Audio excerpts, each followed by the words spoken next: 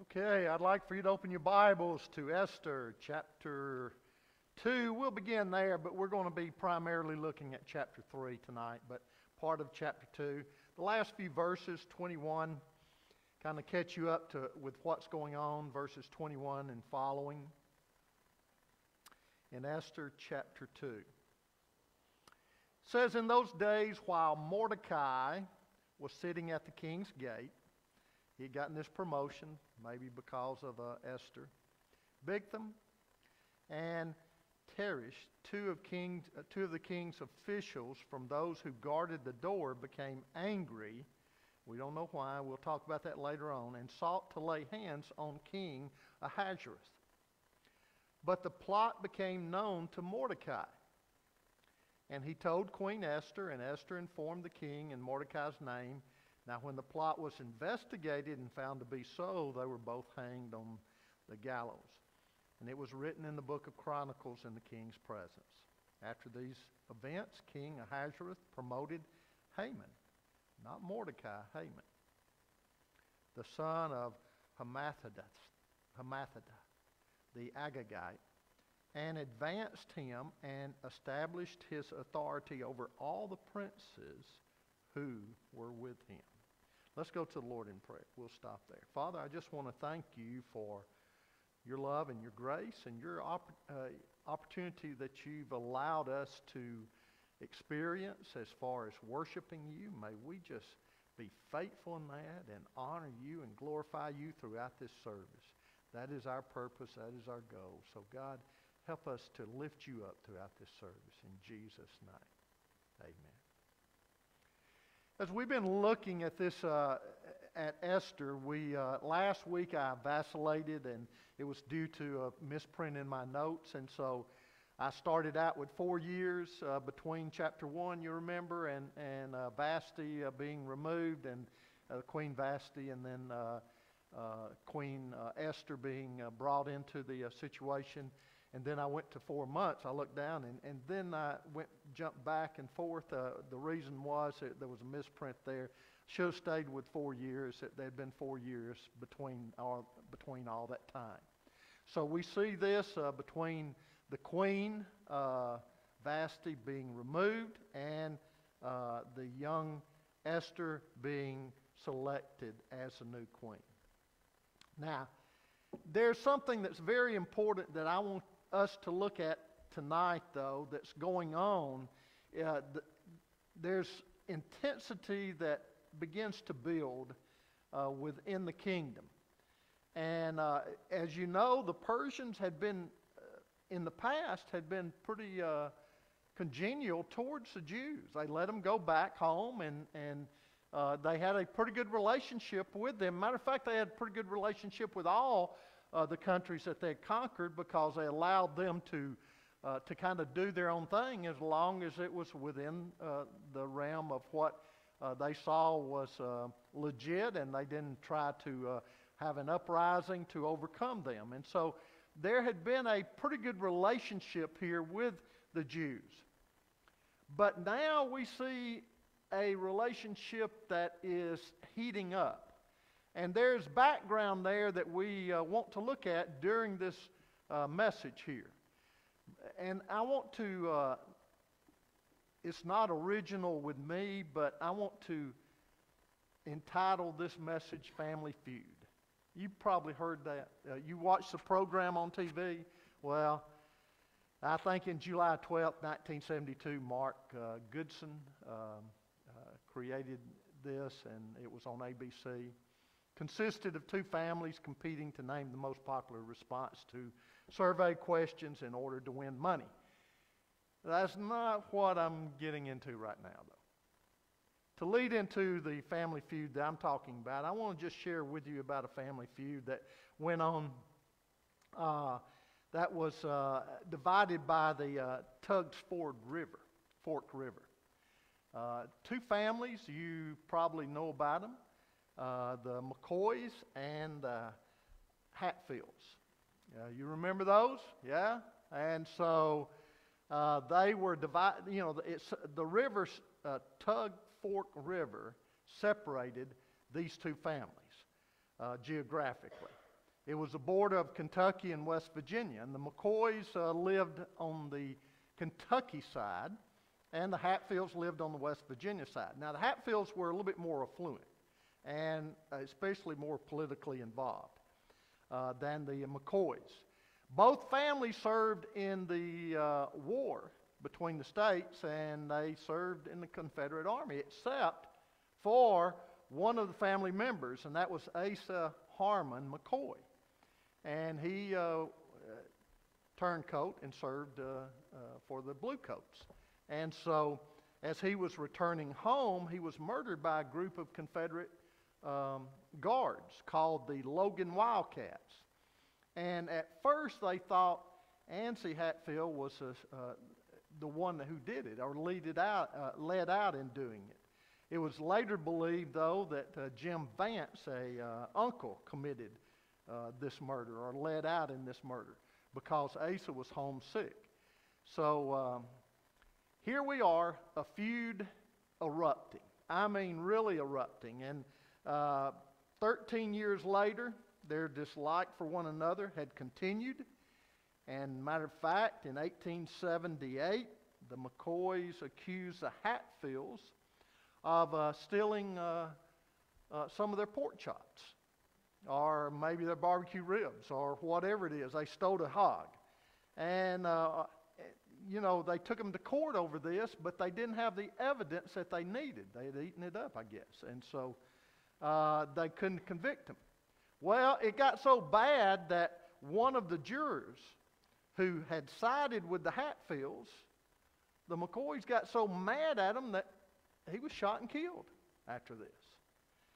And then things began to escalate even more so. In 1882, 4 years after the shooting, one of the McCoys ran for public office, and he was verbally attacked and discredited by the Hatfields, and he lost the election. So what happened? 3 McCoys were killed along with Mr. Hatfield's son. I mean, they were getting angry with one another, And as the song went on, we've only just begun. It only just began with them. It continued. Matter of fact, the climax of it really was a feud that they had reached its climax in 1888. It was called New Year's Night Massacre. And several of the Hatfield gang surrounded the McCoy home and opened fire on this family who was sleeping. And they even set the house on fire, hoping that the head of the family, Randolph McCoy, would come out in the open where they could shoot him. Well, he escaped, but his family wasn't so lucky. The Hatfields and McCoy were often headline news throughout the country. And there were points when the governors of both states called up the militia to help stop the fighting. When it was all said and done, this 11-year-old feud lasted from 1880 to 1889. It consumed basically the two families and the lives of dozens of people. And just think, over some good old barbecue ribs. Well, not really, but it was there. I'm going to share with you about a family feud that's developing here, that's been developing in the past. This is so very important. In Esther chapter 3, we're about to witness a family feud that could prove far more devastating than Hatfield's and McCoy's feud. Instead of taking dozens of lives, this was to take thousands upon thousands of lives. The feud that I'm talking about is between Mordecai's family and Haman's family. It's no accident that both family trees are explicitly given in the book. Haman's ancestry reveals why this decision to massacre the Jewish people wasn't just a political decision, but a personal one. Now, if you go back to Exodus chapter 17, that's where the bad blood we know of begins.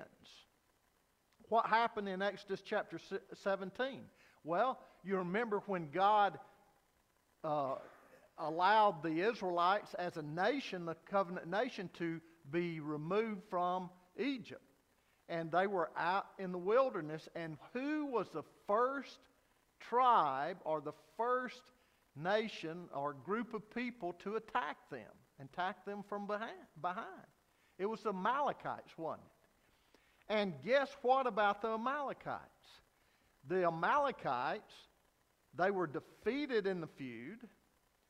But if you move forward, you see this feud didn't end.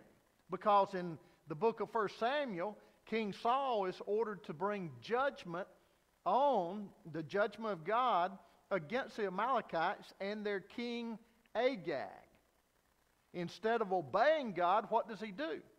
He spares the king and the best of the cattle.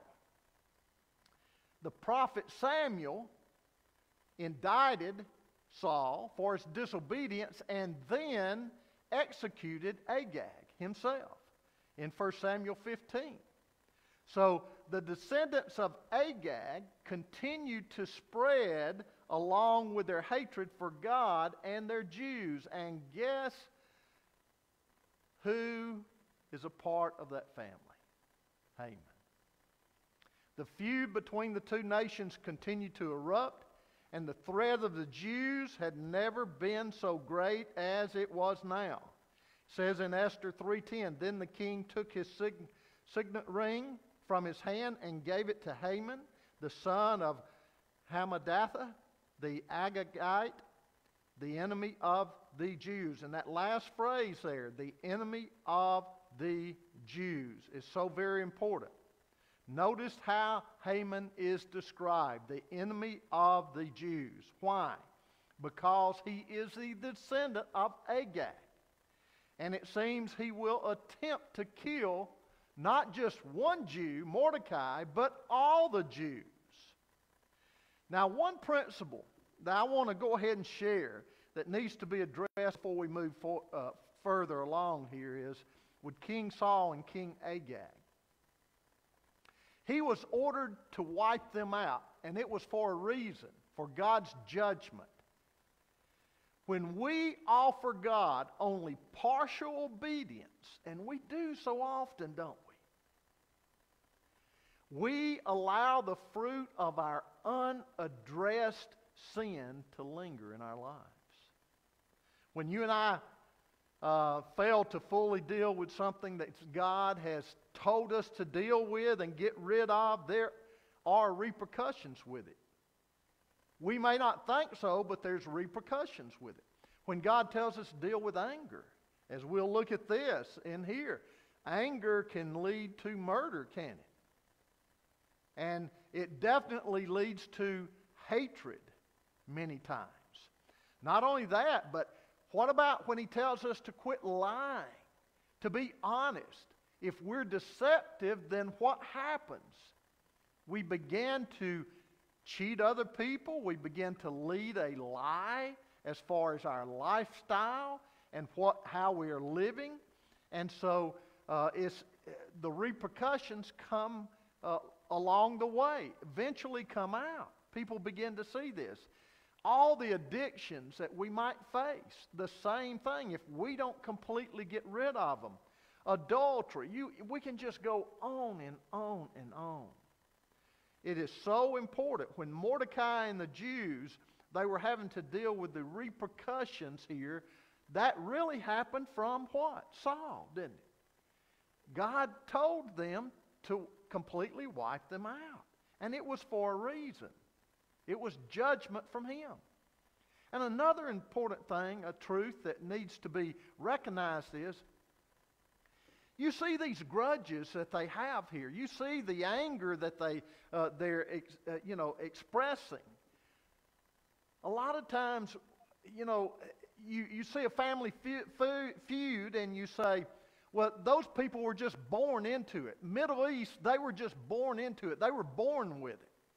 No, you develop that, don't you? You're taught that. We're taught to be prejudice. We're taught to be angry. You know, we're not born hating. We develop that. Now, we have a fallen nature, sure. But that fallen nature, those characteristics are developed. And so, this is what happened here. It'd been being nourished and developed over a period of time. This feud is really, another thing about this feud is it's really not about lost battles. A lot of times they say, well, it's because of the fighting. It's because of the nations. It's because of what's been going on. This feud, it reveals how the world hates God and His people. And Haman, his hatred is inspired by the Jews' real enemy. And we need to understand that. Who is that real enemy? Satan. And so Satan has for centuries been trying to destroy what? God's covenant nation. And so in order to ensure that, God won't let these, this be fulfilled here. This is an ongoing feud between the nation of light and the nation of darkness. And Haman, like Agag, before him is just a pawn in the hand of a desperate devil who will spend all of history trying to destroy God's beloved people. King Agag wasn't the first to attack the Jews, was he? And Haman won't be the last. So we see this feud going on. And it's going to continue. Because there is the enemy out there. And the enemy not only is against God's people, the nation Israel, but also against the church during this day and time, isn't he? And so there is going to be a feud that continues between us and darkness, between us and the world. Now then, second of all, we need to look at not only the feuding, but we need to look at the promotion here and the devotion of Mordecai. In those days, it says, while Mordecai was sitting at the king's gate, Bigtham and two of king's officials from who guarded the door became angry and sought to lay hands on King Ahasuerus. But the plot became known to Mordecai, and he told Queen Esther, and Esther informed the king in Mordecai's name. Now when the plot was investigated and found to be so, they were both hanged on the gallows. And it was written in the book of Chronicles in the king's presence. We notice that Mordecai was promoted. As I mentioned, it could have been because, in part, due to Esther and the influence that she now had. And, we left Queen Esther and last week, and this beautiful young girl, she was placed in the harem with all the other beautiful virgins and young women. And I want to say that these Persian women were the select group. I mean, they were the prettiest. And so you say, how in the world did she get picked? Well, number one, God. He's at work behind the scene. But number two, she was placed there because she was beautiful. And not only that, but she had a grace-filled charm about her. And it affected not only the king, but it affected others in the king's dignitaries and other officials. Haggai. They were captivated by her charm, her grace-filled charm. And they bent over backwards to assist her. And this grace-filled charm seemed to touch all of the king's court, just about, except Haman. And maybe him even for a little while until he found out who she was. But it touched all of them and especially touched the king. And so along with Esther becoming queen, now Mordecai gets a promotion to the king's gate. And everything seems to be going good, doesn't it? Here we see Esther as queen, Mordecai promotion. So let's end the story happily ever after. But that's not the way it goes so often, is it? Pain is part of our fallen world. And I mean, let's just realize, let's just admit that we live in a fallen world and we're not going to escape it. I wish that we could protect our kids, and we try to today, from any kind of pain. We try to encourage them, and we try to go out of our way to get people fired if they go against our child, or if they don't let our child be a part of a certain group, or whether it's cheerleading or sports or whatever it might be. And we try to protect them. And we grandparents so often do the same thing. But you know, you just cannot. We live in a fallen world, and instead of doing that, we need to be teaching our children and our grandchildren how to deal with pain. That is part of life. We can't run from it. Pain, as I said, is a part of this fallen world, and we need to learn to endure through it, really. Triumph over it. And that only comes by learning to walk with the Lord by faith and learn lessons from it. And that is so important. And we're not teaching and wanting to teach our people so often that. We want everything to be so smooth. We want to be in control of things, in other words. We're controllers. I was talking to John earlier about the virus. It just shows that we're not in control of this world. We're not in control. I don't care, the doctors can tell you the same thing. We're not in control of it. They may not admit it, but they're looking for cures and everything else. They don't know. They don't have all the answers. So, life will be a series of miseries, and this is what we need to be very careful, and this is why we need to teach our children how to endure, because if not, later on, life will be filled with miseries. And you see, misery is optional. Pain is not. So, as Ben Franklin used to say, those things that hurt instruct. And they should instruct. Now, with the promotion, as I said, came pain. And we see why this pain occurred. First of all, we need to understand that and be reminded that Mordecai is a Jew. They don't know it yet. He's been promoted to sitting at the king's gate. And what does that mean? Well, that's influential. That's where the movers and shakers were. To be inside the building, that's what it meant. To be of the inner circle. But with this, he began to find out, I believe, with the position and promotion came great responsibility. Spiritual warfare always seems to be a prerequisite, doesn't it, to spiritual purpose. When God has something for us, we better watch out, because He's going to be exercising our spiritual muscles, our muscles of faith and endurance and trust and stick-to-itiveness.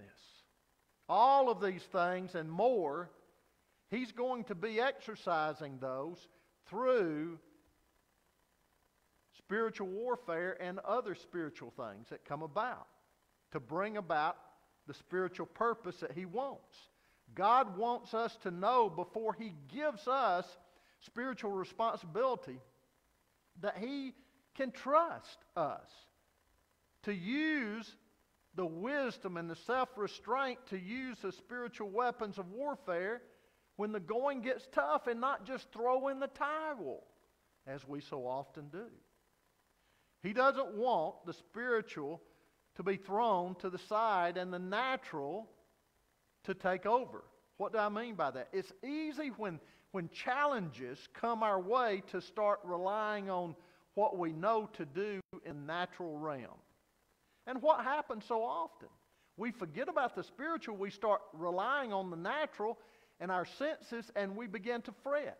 we began to panic. We began to fear. We began to become depressed and discouraged. And a lot of times we just want to quit and give up. Well, God is wanting us to learn to trust in Him, just like He did them. There was a plot to kill the king. So Mordecai became aware of it. What did he do? He reported it.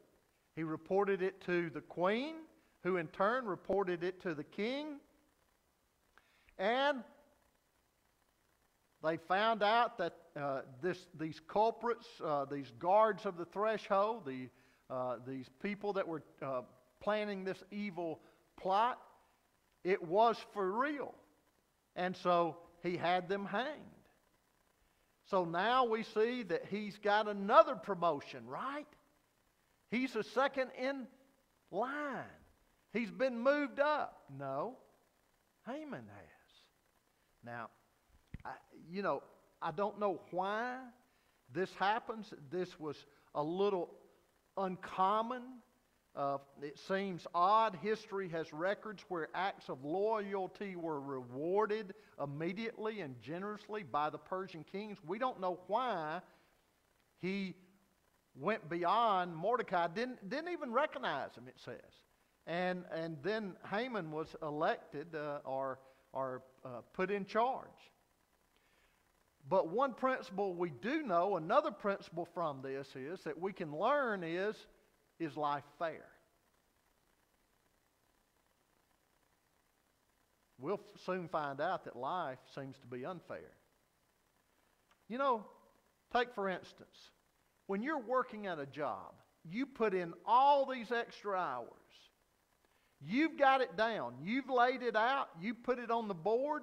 It's the presentation is great. They accept it. And guess what? You don't get the promotion. Now, you came up with the big ideas. You covered the boss's back even when no one else would. You worked the long hours. Why don't you get the promotion? Well, we don't know what all's going on behind the scene, but we also know that life seems unfair to us, doesn't it, at times? And it will always be that way, as long as we live in a fallen world. For you see, when righteousness rules, as someone said, justice reigns. But when evil lurks in a heart, injustice follows. And that's so true. Hearts are evil.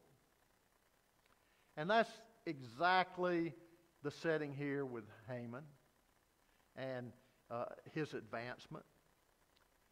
But one thing for sure that we know of, theologically speaking, we know that even though life may seem unfair, God is always at work, and He's at work behind the scene.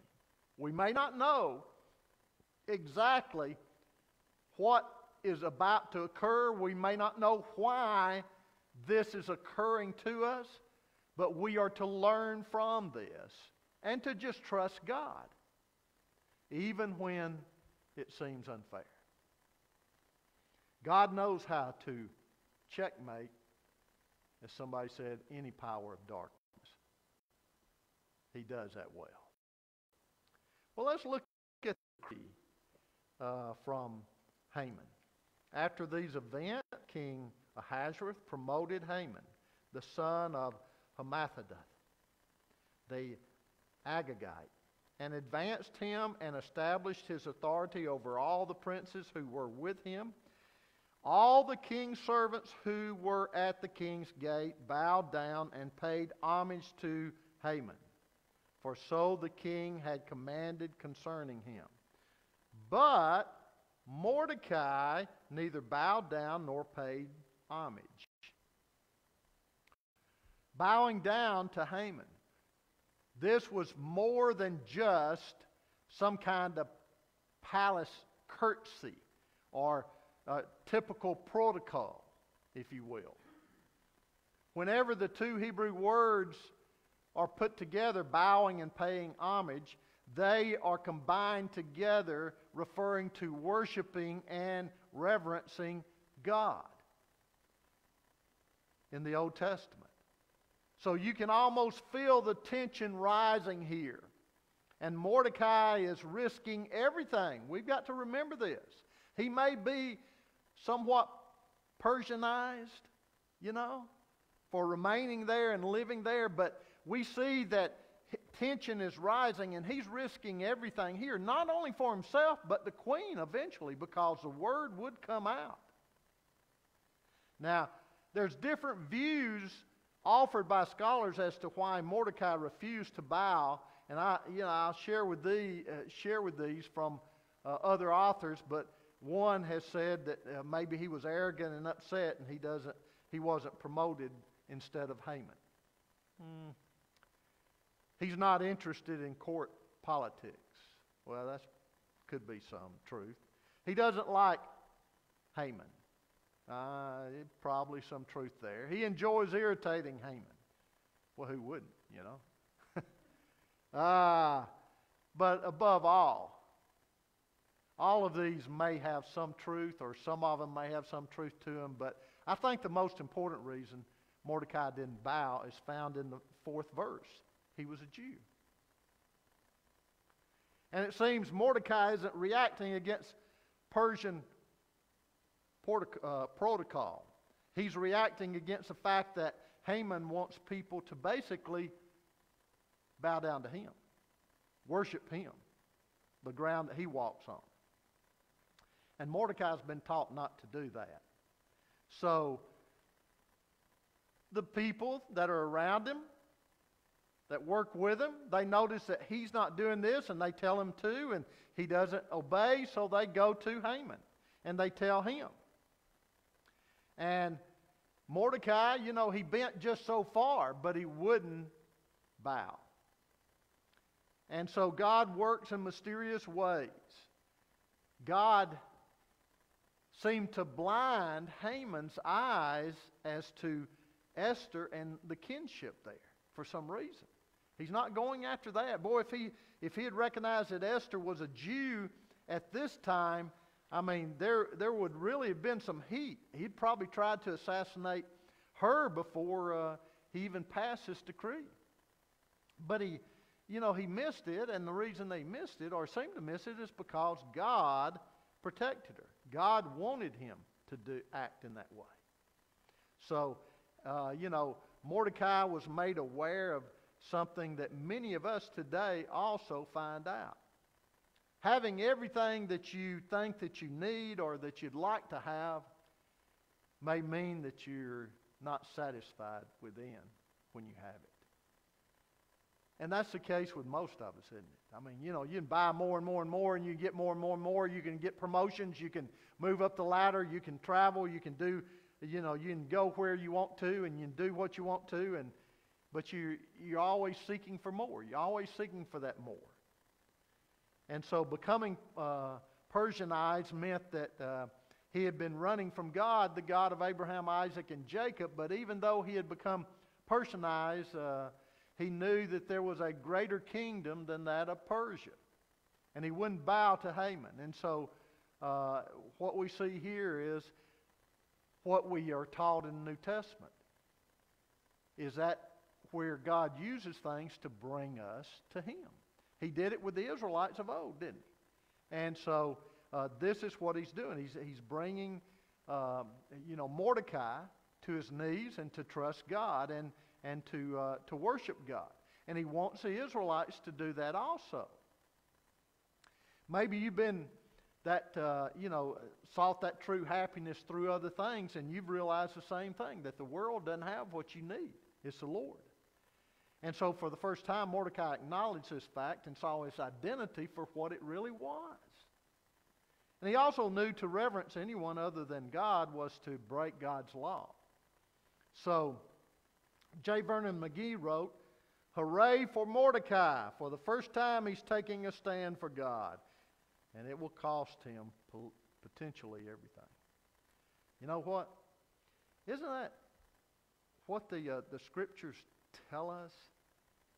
that we are to, seek the Lord above everything else, and we're to take up our cross daily and follow Him.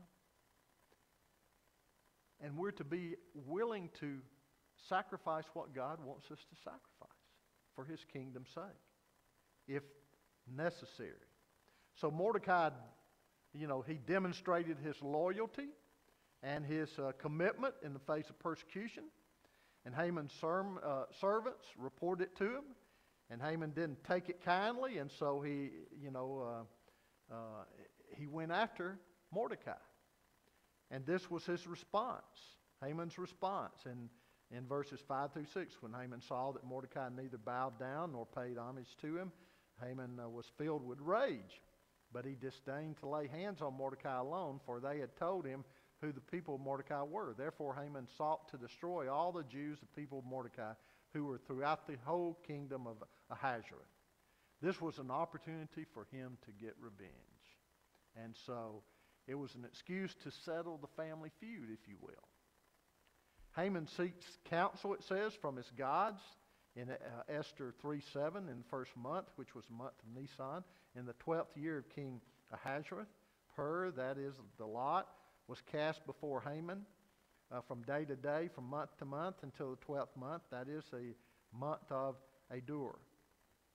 This lot was cast to discover the best date for exterminating the Jewish people. And we find out from 13 the date was decided. And letters were sent by couriers to all the king's provinces to destroy, to kill, and to annihilate all the Jews, both young and old, women and children, on one day, the 13th day of the 12th month, which is the month of Adar, and to seize their possessions as plunder. According to Persian custom, he gets the voodoo doctors to come over, cast pur. These are the stones, and to find out what would be the best time to annihilate the Jews. And so hatred with Haman has now grown to murder in his mind. And it was around the day of Passover. And this was so very important because Passover meant what to the Jews? Deliverance, didn't it? And so God was bringing them back for them to recognize that, hey, I took care of you when you were in Egypt. Did I not? And now I'll do the same thing. The Jews were about to learn a very important lesson, that the God that was a God of the Jews of old is the same God that is a God of the Jews of now and will be of the future. So Haman, he should have read some of God's writings, because Solomon had written this in Proverbs 16:33, the lot is cast into the lap, but every decision is from the Lord. And then he would realize, hey man, this is from the Lord, and I better find out why it's happening. And he's going to bring about a miracle on this particular day, using it to remind the Jews of his power and his presence. So he wants to draw the hearts of the people back to him. And the Jews don't know everything yet. They don't know all that's happening and what God is up to. But God has a plan that will override the evil plan of Haman. And then Haman and his evil plan is depicted more clearly in the following verses. It says, then Haman said to King Ahasuerus, there is a certain people scattered and dispersed among the peoples in all the province of your kingdom. Their laws are different from those of other people. You notice he didn't say Jews. He just said another people, didn't he? And they do not observe the king's laws, so it is not the king's interest to let them remain. Haman seems to know the king well, and he knows what buttons to push to get things done. Because you remember what has just happened to the king. Vashti's rebellion, 2 humiliating defeats, military defeats, and an attempted assassination. I mean, that's a lot. And so in turn, he's just pushing those buttons of vulnerability upon the king. And the slightest hint of rebellion would trigger the king to act immediately. And he knew this. Now He even sweetens the pot even more in Esther 3:9. If it is pleasing to the king, let it be decreed that they be destroyed, and I will pay 10,000 talents of silver into the hands of those who carry on the king's business to put into the king's treasures. That's a lot of silver, a lot of money. Now, where would he get it? Well, either he had a lot of money put away, or maybe along with the money that he had, he was betting on the money that he would get from the Jewish possessions. And so, isn't that what happened during the war, Third Reich? I mean, they became wealthy in that way. They stripped the Jews of their assets and possessions. So how does the king respond to Haman's offer? In verse 10, the king said, Then the king took his signet ring from his hand and gave it to Haman, and the son of Hammedatha, the Agagite, the enemy of the Jews. I'll get that in a minute. And the king said to Haman, The silver is yours and the people also, to do with them as you please. In other words, the king's response, you say, he didn't take the silver? Well, he did, expect it later on, we'll see. But we see that's just a type of, as some scholars say, a type of posturing that was done in the Middle East. The deal has been completed. The Jews are to die on this day. There's no loopholes in the edict. The king makes himself clear as to how he feels about it. And so the king has Haman go ahead with his plan. Now, the entire kingdom is told to get ready for this big day. This probably pleased Haman even more so, because as he began to think about it, he'd like to wipe them all out, but this gave him a little bit of time for them to really be persecuted, to think about it within their minds and their lives. Here were the Jews. The Jewish people, they were going to be marginalized. They were going to be treated with suspicion. The friendships were going to end. Jewish businesses would fold, and God's people would be avoided. They would be feared. They would be hated. They would be envied. They would be killed. And he enjoyed the thought of getting rid of them, but along with that, he probably thought, hey man, the misery that they're going to have to live in this year, that's not bad either. And so he wanted to torture them. This sounds like what happened to the Jews during the war with Germany. Was this not what happened when the riots broke out and became known as the Crystal Night?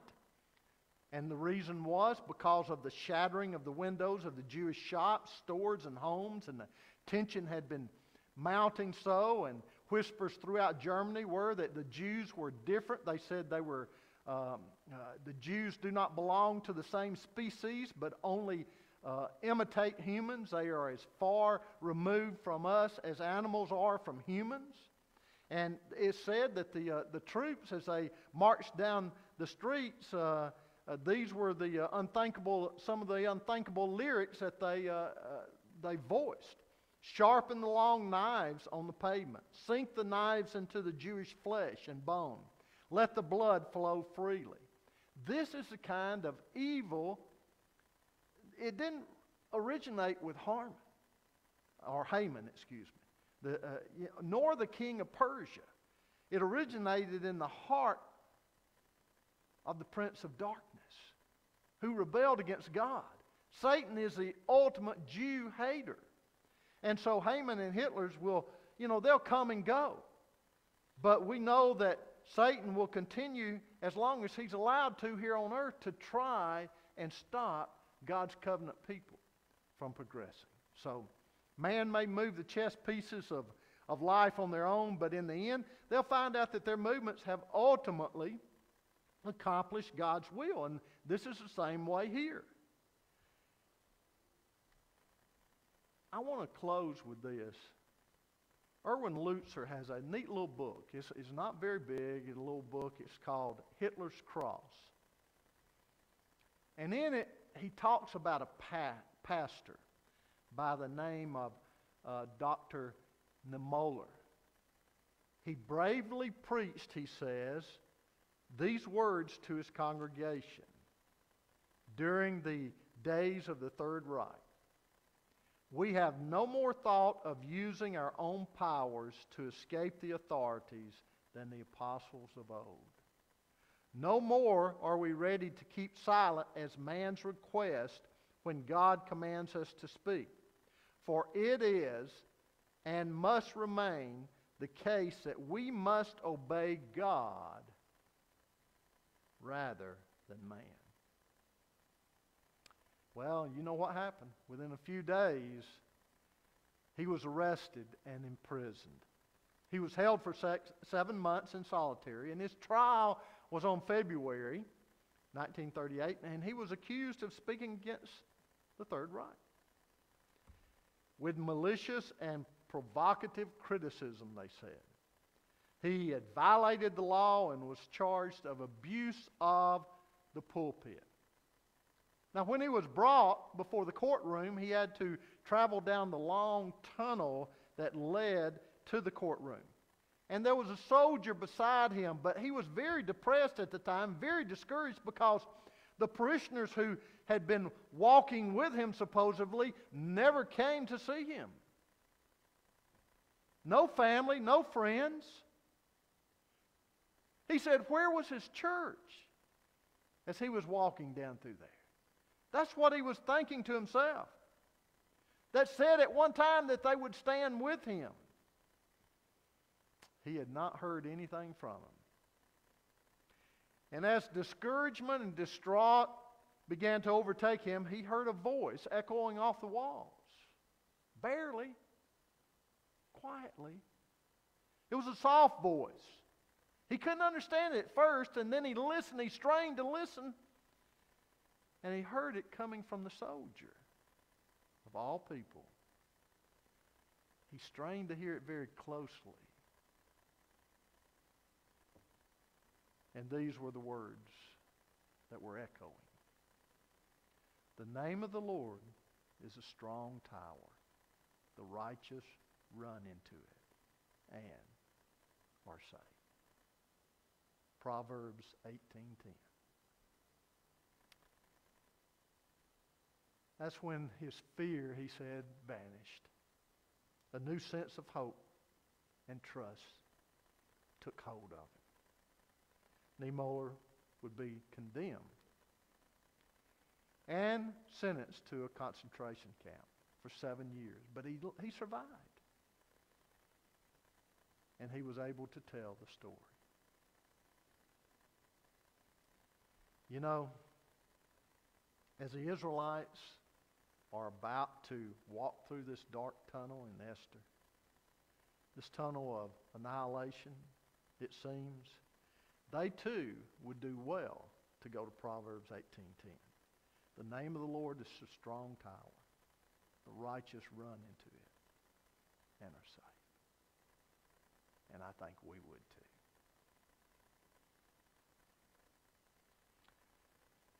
Leaves me with this.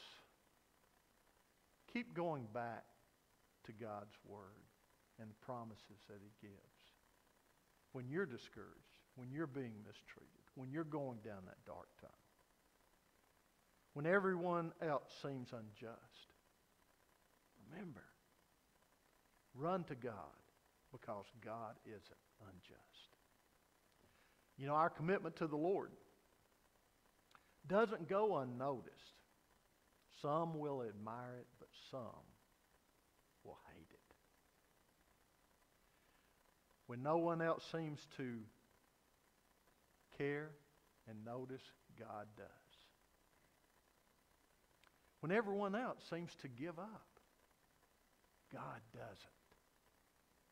When no one seems to be near you, God is. When God seems to be distant even, and no one seems to be standing with you, He is there and He's present. Even when God seems to be removed, He remains sovereign and faithful. He's never removed. Let's bow our heads in prayer.